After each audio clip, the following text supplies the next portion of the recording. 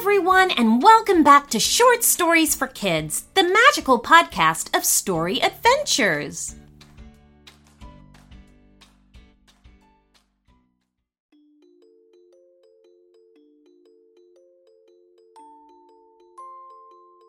Hamish gulped nervously as he stepped inside through the entrance to the large main cave. Behind him, the front door fell crashing into the river. Oh, why did the great ruler have me summoned to him? Why me of all people? He thought to himself as he trotted through the long corridors, accompanied by the grim looks of the bodyguards. After a short while, Hamish arrived in the throne room, a large room adorned with all kinds of treasures. He stopped for a moment, shook the snow from his fur, and then entered the hall. And there he sat, the ruler of the land, King Ursus. The old grizzly bear sat on his great throne with a grim face and seemed to be already expecting Hamish. The hairs on the back of the young wolf's neck stood up. "Oh, this can't be good," he muttered as he cautiously approached. "Hamish, you're here at last. I have a matter of utmost importance to discuss with you," the grizzly thundered in a low voice. To discuss with me? What? Well, what is it about?" the wolf stammered, trying with greatest difficulty not to collapse with fear. The king must have noticed his fear, because his expression relaxed a little, and he leaned back in his seat. "Don't worry, you're not in trouble. Rather, I am. More precisely, I need your help," the bear growled, scratching his chin with its huge paw. "Oh, whatever you wish, your majesty. I'm always at your service," Hamish the wolf replied hastily. Good. Well, you are of the utmost importance in this mission. It concerns a search mission in the mountains," Ursus continued. Hamish's confidence, which had been there a moment ago, vanished all at once. "Oh, I don't think I'm the best choice for this job.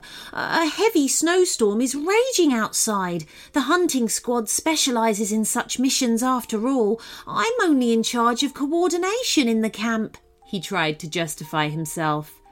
I know that we actually have specialists for such missions, but that is exactly my problem. The mission is about finding the commando unit. They haven't returned from their last mission," the king explained. "You are currently the only wolf here in the kingdom. We need your superior smelling and hearing skills to track them down." Hamish's mind raced. The hunting squad has disappeared? Oh, those guys are incredibly strong. That's why they never wanted me on their team. And now, of all people, I'm supposed to be their last hope, he thought in panic. Ursus eyed the young wolf insistently and noticed his inner doubts. "Listen, my boy, I know you're not as ice-cold as the other wolves in the pack, but I also know you're a really smart boy. I'd go find them myself, but my old bones aren't fit for such adventures. I'm not asking you to go alone. My son Bruno will go with you. So, what do you say? Will you help me?" The old king looked at Hamish expectantly. The young wolf took one quick breath and then nodded. "Very well, my king. I will go in search of the wolf commando." A short time later, he and the young grizzly Bruno trudged through the thick snowstorm. It was almost impossible to see anything, and the cold blasted onto Hamish's face. "How are we supposed to find them in this storm? My father is crazy!" Bruno yelled to drown out the noise of the storm. He was right. Finding them with just your eyes was impossible. "Well, maybe I can track them with my nose. I'll try," Hamish called back, concentrating. He tried to block everything out around him, except for the smell of his kind. There's something in that direction. It's only a very slight smell, but maybe we'll find the commando there. Bruno wrinkled his nose. I smell absolutely nothing, but my father seemed to have confidence in your abilities. So let's get going before we freeze to death. Together, Hamish and Bruno struggled inch by inch through the deep snow, ever higher into the mountains. The wolf's ears were completely sheathed in ice and snow, and every step tugged at his strength. Now, just don't give up. The king is counting on me, and the rescue of the hunting squad is in my hands, Hamish thought to himself, and gritted his teeth determinedly.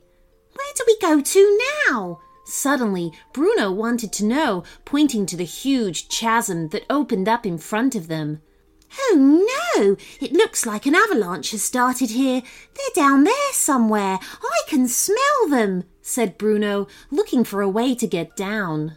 Well, if that's the case, Bruno grumbled. The big grizzly braced himself against a conifer and made it topple over with ease. Then he split it in half and dragged one half with his huge paw towards the abyss, building a kind of ramp. After you, he said with a grin, pointing to the tree. Hamish nodded appreciatively. Not a bad idea. At the bottom, they both called out for the missing wolves. Hey, is there anyone there? It's Hamish and Bruno. We're here to help you, the young wolf called out hopefully, but no one answered. They repeated the calls several more times without success, and were about to turn back when Hamish suddenly heard a faint voice. Here, we're here. Immediately, Hamish ran to the place where the voice seemed to come from. Bruno, they're here under the snow. Quick, help me. Together, the two of them cleared the snow aside as fast as they could.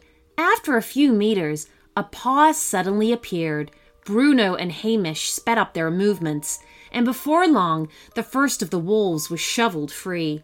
It was Grey, the leader of the hunting squad, hypothermic and weakened, but alive. Thank you. The others, they're under there somewhere too. Grey gasped, pointing at the masses of snow. Hamish nodded and continued to work his way along with Bruno. That's number 10 now. I think that's all of them, Hamish gasped, dropping exhausted into the snow. Bruno nodded at him. Oh, I wouldn't have lasted much longer either, he replied, panting and laughing wearily. One by one, Hamish, Bruno, and the wolves of the hunting squad climbed back up the tree. Oh, thanks for the rescue, guys, but I'm afraid you'll have to leave us behind. We're far too weak to make it home, Grey said wearily. We don't leave anyone behind, protested Bruno. But what are you going to do? Carry all of us? There is no rescue for us, Grey said, as this young grizzly also knew no answer to this problem and looked dumbly to the ground. Hamish looked around and thought hard. Then his eyes fell on the second half of the tree Bruno had felled earlier. I have an idea, but you have to help me with it, Bruno. He explained his plan to the bear, who listened impressed. You really are a clever one. My father was right, Bruno grinned. Then the two of them began to remove all the branches on the tree and make it as smooth as possible. Ta-da! This is our means of transport home. A sledge, so to speak. You all sit on it and Bruno will push us. If everything works out, this should get us all the way to the valley, Hamish explained proudly, showing off his handiwork. Oh, it'll never work, Lucian, a member of the hunting squad, said grimly.